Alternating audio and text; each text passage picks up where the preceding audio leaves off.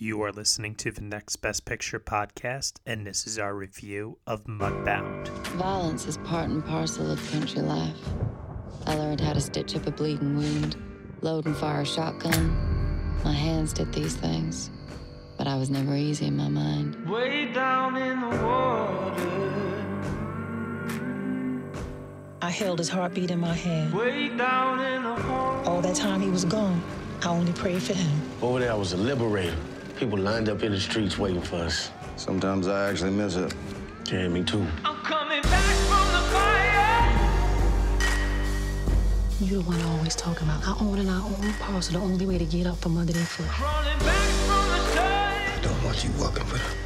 I won't be working for them. I'll be working for us. Coming back from the fire and up. Went off to fight for my country to come back and finally had and change the bid. I don't know what they let you do over there, but you in Mississippi now. You use the back door. Boy, you found trust. Jamie saw in a different way. And when his eyes were on me, I felt like I was no longer invisible. I seen you sniffing after him. Maybe Henry is too thick to notice, but I ain't. You better open your eyes, big brother. You're so busy worrying about yourself and your farm, you can't even see your own wife is miserable. They work this land all they life. Not used to walking away from a fight. Not no more. This land that never would be theirs. You don't need to go, Jamie. I can't stay here. They worked until they sweated. You'll be okay. They sweated until they bled. They bled until they died. Died clawing at the hard, brown back. That would never be theirs. When I think of the farm, I think of mud. I dreamed in brown. Way down in the water. All right, everyone, you were just listening to the trailer for Mudbound, and the story is as follows. Laura McGowan is trying to raise her children on her husband's Mississippi Delta farm, a place she finds foreign and frightening. In the midst of the family struggles, two young men return home from war to work the land. Jamie McGowan, Laura's brother-in-law, is everything her husband is not, charming and handsome, but he is haunted by his memories of combat. And then Ronzel Jackson, the elder son of the black sharecroppers who live on the McGowan farm, he now battles the prejudice in the Jim Crow South. The film is starring Carey Mulligan, Garrett Hedlund, Jason Clarke, Jason Mitchell, and Mary J. Blige. It is written and directed by Dee Reese, co-written by Virgil Williams. Joining me for this review, I have Deanne Chiazese. Hello. So we had very different viewing experiences. I picked this up on Netflix, but you saw it in the theater, right? That is correct. I saw this at New York Film Festival about, I'd say, a little over a month ago. All right. Well, I saw it last night. So this is going to be really good. We'll have two very different perspectives, particularly around the cinematography, which I was curious as I was watching some of those shots. I was feeling a little bit sad that maybe I wasn't in the theater for some of that Rachel Morrison work. You know, I have to say, the cinematography in this is pretty damn good, actually. And I've heard that it transfers very, very well to the 4K format of Netflix. Mm-hmm. I have to say, watching it in a theater, I don't think it had that 4K presentation. To me, it looked less sharp and more grainy, actually. I'm not exactly sure what the process was for necessarily maybe converting that to the Netflix format, if there was a difference there. But I walked into it after watching the trailer, having an idea of how the film would look, and it actually did look quite different in a theater. So I don't know. Maybe that was helpful. Maybe it wasn't. Bottom line, the huge takeaway here is that this is a gorgeous film. It is. And it's very handsomely crafted and well mounted by Dee Reese. A very, very big upgrade from her last film, Pariah, which, Deanne, have you ever seen that movie? I actually have not. Oh, it's really, really, really well done as well. Bradford Young was a cinematographer on that film, who went on, of course, to do films like Arrival, A Most Violent Year, Selma, and now is one of the best cinematographers working today. He's going to be doing the Han Solo standalone film. Oh, sure. Yeah, so, I mean, that's a very impressively well-made film as well. The thing about Mudbound, if I could just get my general thoughts out right away, is that it looks great, it's well acted. I feel this film is at war with itself in trying to tell these two different perspectives of these families here, because the first half of this movie, for me, I thought it was jumping around way too much between many different points of view. There was a lot of voiceover work that I felt was a little unnecessary. To me, I felt like there were times where this film could have easily have shaved off another 10, maybe 15 minutes or so, because it just felt like we were getting so much like exposition dialogue that was a little unnecessary. But it's like kind of like the other side of a coin, because every single actor in this movie, because of that dialogue and because of that time that is spent on each one of their characters, everyone gets their due and their moment to shine. And it actually makes for then one of the most impressive ensembles of the year. So it's not necessarily a drawback, and it's not necessarily a plus for me either. I'm kind of like somewhere in the middle with that when it comes to the first half of this movie. But then the second half, oh my gosh. Oh yeah. God. Oh, wow. I'll leave it at that. Deanne, what are your general thoughts, and what do you think of we're completely on the same page where, as I was watching the first part and it starting to get going, I honestly was finding myself a little bit disappointed. And so this is what I would say to anyone who's listening to this, just stick it out, because even though it takes a minute, I do think that you need some of that exposition, whether it needs to look exactly how it looks, that's a different question. But you need some of that exposition for the second half, I think, to have the payoff that it has. But what's so interesting about it is, I don't know if we're going to talk spoilers later, but I'll be careful with this. But, there's just kind of this turning point, obviously, in the movie, which is when the two return from war. Obviously, that was kind of the moment to me that the movie just picks up steam and becomes something super cool. Not cool, but super impactful and meaningful. Yeah. And it almost diverts from that Laura story, the Carey Mulligan story that you're getting through the first part of the movie. Mm-hmm. But then that all kind of comes full circle. And when it was all said and done, I was glad I had it. But it's just, there is an inconsistency, and there's so much power in the back end of this movie, I think. Yeah, it's definitely a film that, you're right, it takes a little while to get going in that first half, to the point where I was like, you know what? Man, I'm like, this film feels like a mess. I feels like it just went into the editing room. And they've said this in interviews too, by the way, that they edited both families' stories separately of one another and then tried to take both edits and then put them together in the film. And it kind of shows in the way in which the two jump back and forth between each other, because I think something that would help sell it a little bit more is more clever transitions between one story to the next. I did feel like the editing was a bit jarring at times and a little messy. And this is nothing to do about the editing, but there were also times where I just felt like the music just didn't fit with certain scenes. You know what I mean? Yeah. I don't know if you got that vibe too. Yeah, I could see some of that. I went back and looked at the original source material because I was kind of curious to figure out what was choices that was made in the writing and directing. For example, there's kind of the setup scene, the very first scene of the movie, which that totally sucked me in. I don't know about you, but yeah, I thought when they're digging the grave, with the lightning, and that was really great. And the title of the movie comes up on the screen with the sound of the lightning. So intense. Yeah, it's like, here we go. And then they find a very clever way to also retell that scene later on in the film, and you have a completely different perspective, and it just makes that opening scene so much better in hindsight. That payoff is so cool. I'm with you. That's one of my favorite parts of the movie. And so as far as that goes, I actually read the first, that actual layout is exactly the way the source material is structured. And then obviously it's got the different narratives. So, the voiceovers that they kind of pulled in, I think was somewhat hearkening back to the way the novel was set up. But I don't know that it felt a little disjointed at times. And all over the place with some of those voiceovers. There were some that I liked. I would say half of them I liked and half of them I could have done without, if that makes sense.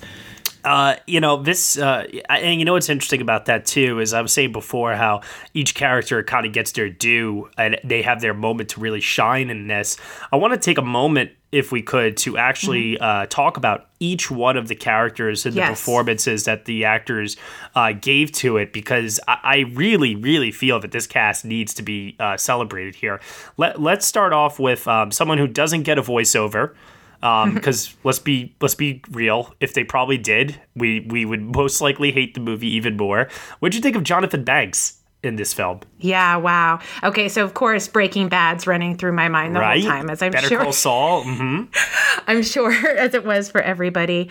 I mean, it's interesting what a hard role to play, and it was. I read some of him kind of talking about it, right? Because they had a hard time casting that because not a lot of people want to play somebody that is just that absolutely despicable. I mean, this is the kind of character where you want to believe that this type of person could not possibly be real or didn't exist, but this crazy part is that they totally did, and it's just that kind of hard, painful truth. And I thought he was really effective. I honestly, we'll talk about all three of those guys because I think they all kind of represent something differently. And obviously, Pappy was so necessary, I think, to help frame up the rest of the story.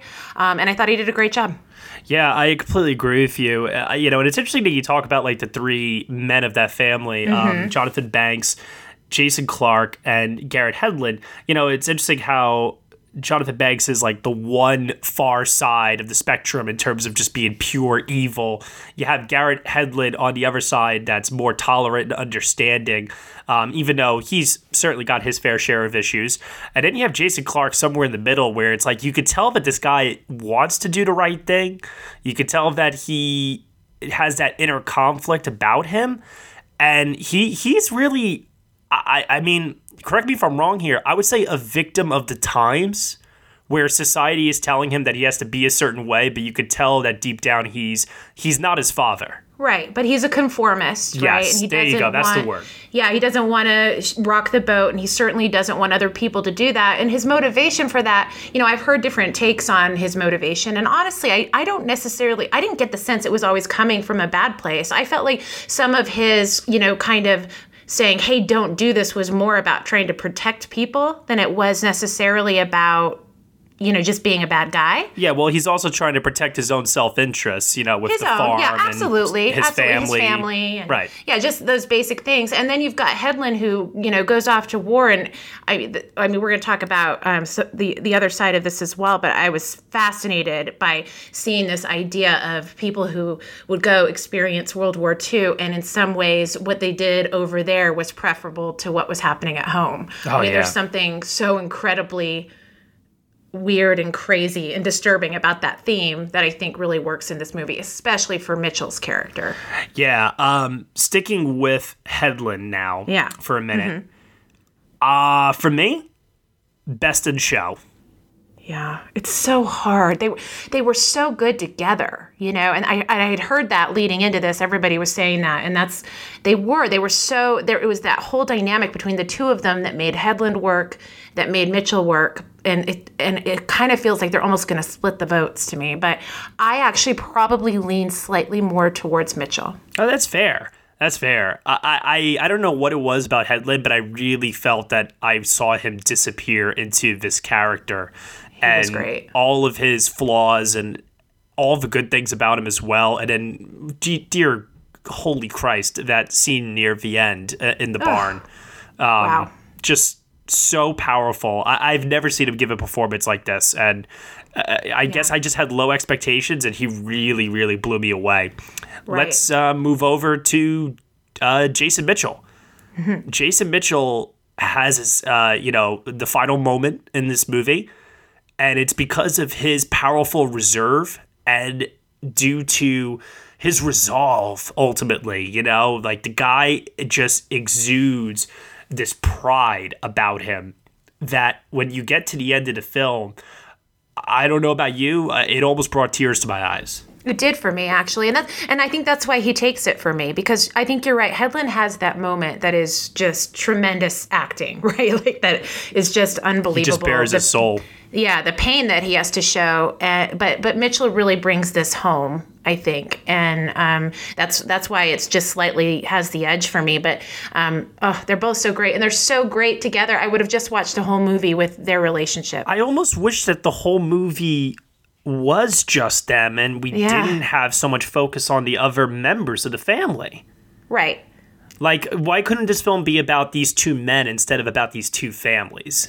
Well, that's what's so interesting is you look at it because you were so smart pointing out, like, this really does have room for everybody to shine, but some people, I think, shine more than others. And, ultimately, it really kind of sets out almost as like Henry and Laura's story in some ways. Mm-hmm. But these other two just, so take that over that whole thing kind of gets shadowed. And then you have some things like, for example, there was just some other people on the property that had a little side story. Like Rob Morgan, who plays Hap Jackson. Yeah, I don't know that no, not even that. But there was another someone who worked for her that was going. Yeah. Mm-hmm. Yeah, like some of that, I think you could have cut that out completely. I mean, it just didn't even really play into what ultimately shaped the characters. I'm kind of with you on that as well. Yeah. Absolutely. But getting back then to the Jackson family. Yes, let's talk about that. Rob Morgan and Mary J. Blige. Oh, what a couple. It's interesting because I had heard so much about Mary J. Blige heading into this, and I was very, very underwhelmed. I was too, and I actually liked him better a little bit. And I liked them together. I think he made her better in some ways. I was very, very surprised by Rob Morgan in this, actually, to the point where I was like, my God, he's probably second best in show to Headland for me at this point, and nobody's talking about him. I know, and it's crazy. I hadn't really heard anything about it. Yeah, agreed. He just had such a presence about him, and the way that he delivered his lines, once again, just a lot of emotive power in the delivery of his dialogue. I mean, he really, really, really was... a very charismatic force in this for me. Mm-hmm. And then Mary J. Blige, I just felt like she was in the background, Yeah, she was very muted, and she had an opportunity to play some scenes really like with high emotion, and she kind of chose not to go that route, which, look, I mean, that's kind of what Mitchell did too, and I think that works, right? And that can represent a lot of people don't emote in certain ways, right? But at the same time, I was a little bit underwhelmed as well. I certainly, for her first performance, and she was excellent. She was great. I just don't know that she's going to get that nomination. Yeah, I wonder too, actually. Yeah. And then Carey Mulligan, who, interestingly enough, you start off the film thinking that this is her movie. And she's still a very important character as you head into the second act, as it pertains to the Garrett Hedlund character. But... once again, the shifting focuses of this film kind of moved away from her, and then they try to bring it back to her with, like you said, that whole subplot involving the other family that works on the farm. And at that point, I just wasn't as emotionally invested anymore as I was in the first half. I agree. It kind of lost its steam, and I still think it was an important part of it and how all of this sort of wove together. But I mean, it wasn't the best part of the movie. Yeah, and it's interesting how World War II, as you were saying before, Deanna, it changes everything for these men, and it's they're obviously halfway around the world in a totally different world, so to speak, with different rules. It's like right. When the theme that I found the most interesting in this movie is how in war there's your side and then there's the other side, and there is no such thing as internal fighting. It's you and the enemy, and that's it. Right. And then when you come back home, and we're all supposed to be on the same side. We're supposed to be one united country, right? Yeah. And it's not. And it's all about how these two men on both sides, one black, one white, how they both come to grips with that because they share that bond of being brothers in arms as soldiers, even though they never ever met on the battlefield itself. Right. But it connects them. Correct. Because they have that shared experience. And what I loved about this movie and what got me thinking so much about it is, I actually went into this and I was like, it never occurred to me what the title of the film actually meant, Mudbound. And then when Carey Mulligan has that voiceover and she's like, when I think of the farm, I think of the mud. Yeah. And, we're seeing in the first opening scene someone being buried in the mud in the ground. And, you just start thinking to yourself, at the end of the day, all this bickering and all this hatred and all the shit that we do to each other, in the end, we're all going to end up in the ground. Right. And it doesn't, God, it's so trivial. None of this shit matters. Yeah. Like, why are we doing this to each other? Why? I and it makes you, God, it got me very passionate. This is why the second half works so well. I got like so angry. So angry watching this movie. I got angry at humanity. And I got like, and then the most amazing thing happens. Dee Reese manages to end this movie on a note of hope and love and tolerance and understanding. Right. And my Lord, did it. I can't praise the second half of this movie enough. I really can't. Oh, it's amazing. It really is. And just to go off of what you were talking about with the imagery, like I agree with you on the mud piece. And as that started to play out through the course of the movie, I loved it. And like just that frustration, because you just watch like they had their clean clothes on, and every time they were clean, they were dirty in a second because they were in the mud, and like just watching that, and even just bath day, like once a week, and like just how much you look forward to that. Anyway, that really worked for everything you're talking about, just in terms of sort of that trapped feeling, and the visuals worked really well, I think, to enhance that and to bring that all together. And it kind of has this kind of literary feel, which I like, almost like a Steinbeck, Grapes of Wrath like element to it. Yeah, you could tell it was adapted from a novel work of sort. But I liked that. I liked that I could almost feel that like thematic quality to it. Oh, I totally agree. I like it when a film feels literary. I like it when I can watch a film and I can get the same feeling that one would get reading a book out of a movie. Right. It's not so much entertaining me, but it's making me question aspects about the world around me, or aspects about how the world once was and maybe how that ties into today. It gives me a different perspective. And I mean, that's the heart of cinema right there. Yeah, I agree with you. I think a little bit of, maybe just some different choices in the first half, we would have a near perfect movie here. Yeah, I'm with you on that. But my God, I mean, it is still a great showing for sure. I'm curious, one of the question marks I had, I'm just totally curious your take. One of the things I was thinking about, I found Henry an interesting character. I think because he was just so in this middle place, right? And I was trying to figure him out a little bit. But yeah. He had such strange choices along the way, and obviously some of that was like rooted in misogyny and not including his wife in decisions and things like that. But I just didn't really fully understand his decision to move them back to the farm. And I'm just wondering if there's something that I missed, if it was simply just because he wanted to own land and run a farm, or if there was something I missed there that you picked up on. Well, I think that there is this masculine pride in, owning land, taking care of one's family, having a legacy to leave behind. Like I was saying before, the guy is old-fashioned, and he's a product of the times, really. He's not a forward thinker. Look at who his father is, for Christ's sake. He grows up thinking like, this is what life's all about. You have a wife, you have kids, you get this land, you work, and you just keep working it until the day you die. You just try to build a great life for them. It's that blue collar work ethic, I suppose, is what it comes down to, really.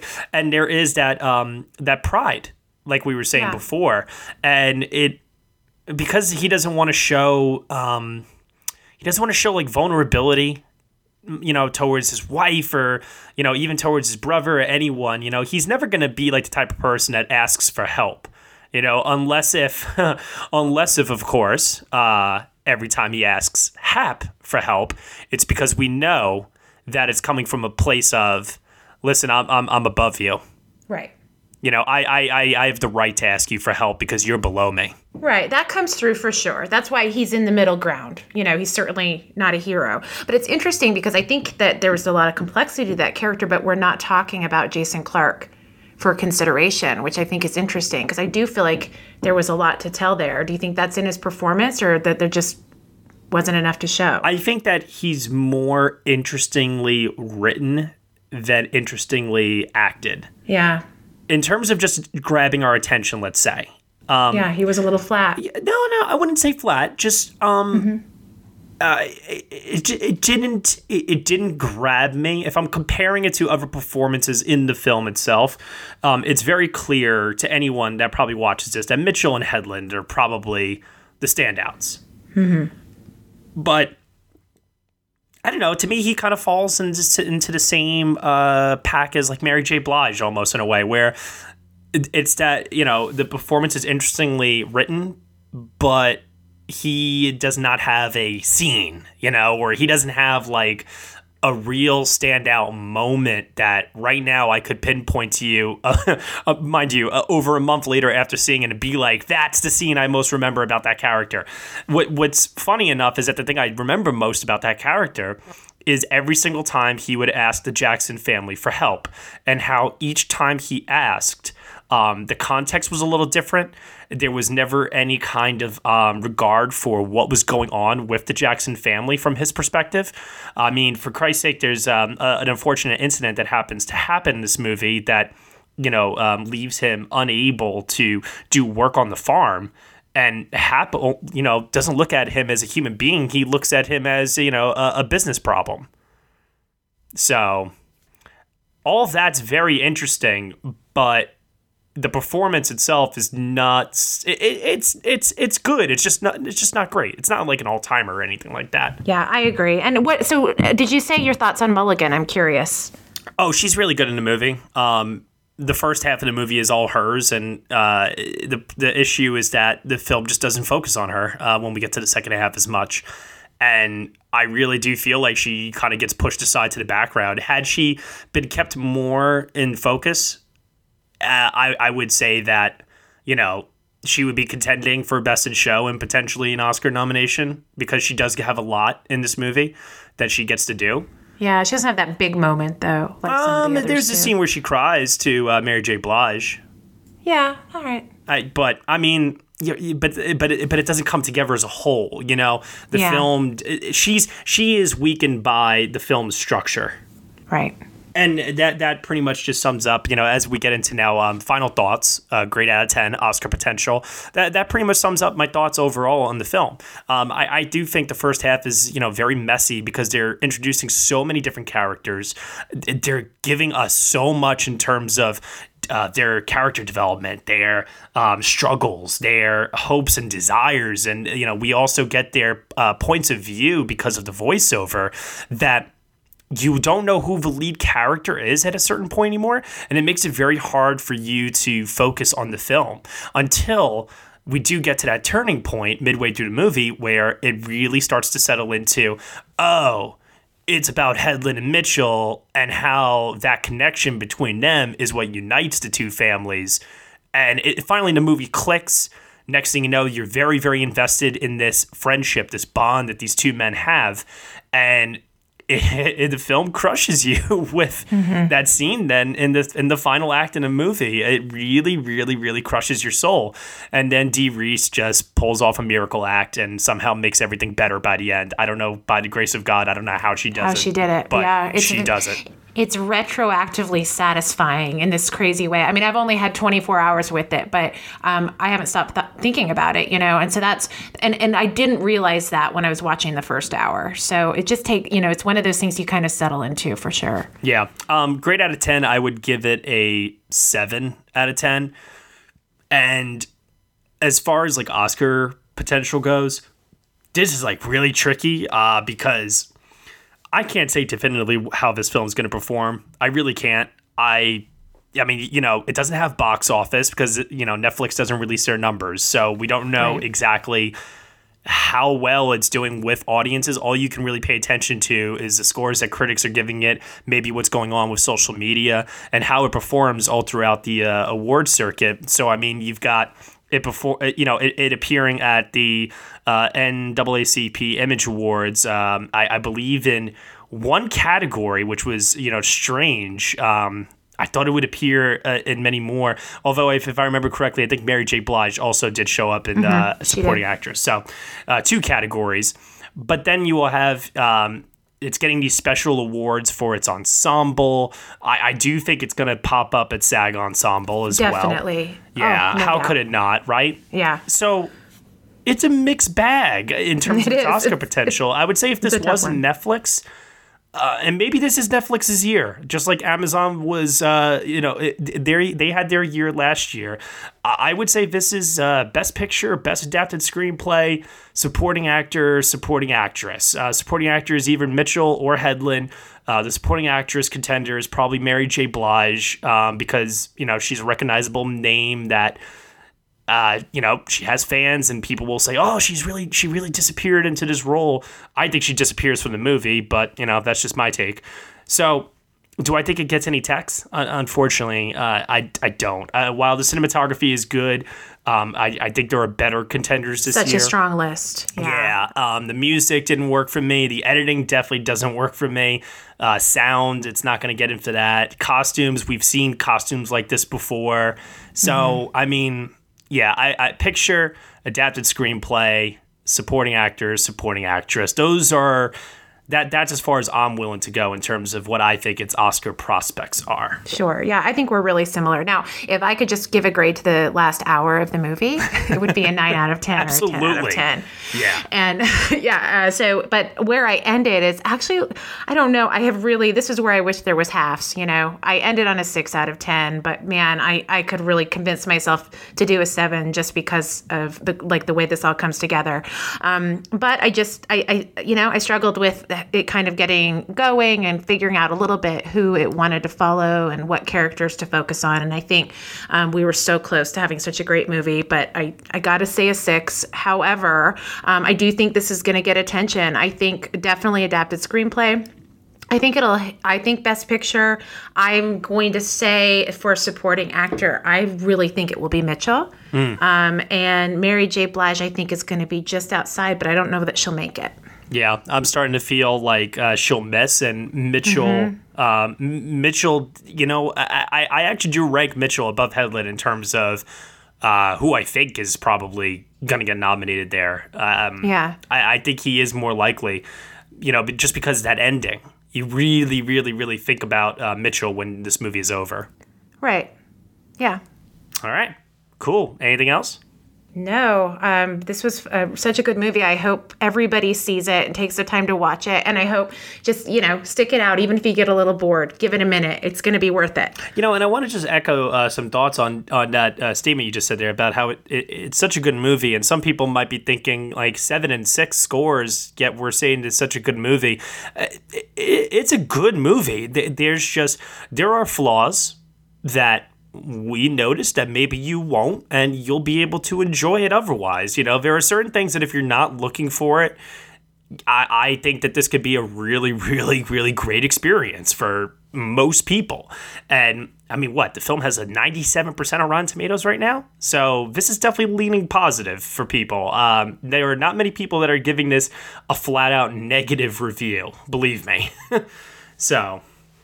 All right, Deanne, where can I find you on the internet? At TweedleDD33. And you can find me at Next Best Picture. Thank you so much for listening to our review of Mudbound on the Next Best Picture podcast. You can subscribe to us on SoundCloud, iTunes, Google Play, Stitcher, TuneIn, Player FM, and on CastBox. Be sure to leave us a review on iTunes. Nothing less than 5 stars is acceptable, people. Otherwise, I will put you in the ground with the mud.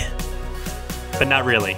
Thank you so much for listening. Be sure to check out Mudbound on Netflix. If you have a Netflix subscription, you really, really don't have an excuse. We will see you all next time.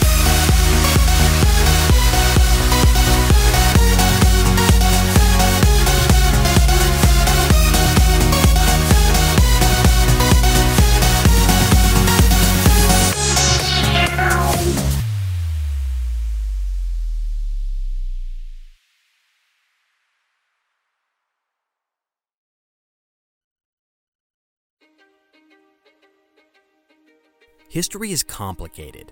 The story of human progress is long, messy, and riddled with controversies big and small. On Conflicted, we dive headfirst into history's most infamous events and contentious figures. We try and untangle the good from the bad, the fact from the fiction, and the monsters from the misunderstood. Was Genghis Khan a murderous butcher or a civic pioneer? Did the Allied powers go too far? in firebombing the German city of Dresden at the twilight of World War II? And how did the Marquis de Sade acquire such a sinister reputation? And was any of it true? These are just a few of the tough questions we wrestle with and investigate on Conflicted. So if you love history or just enjoy a good story, please join me, your host, Zach Cornwell, for a fascinating new topic each and every month. Conflicted, a history podcast, is available on Spotify, Apple, or wherever else you get your podcasts. I hope to see you soon.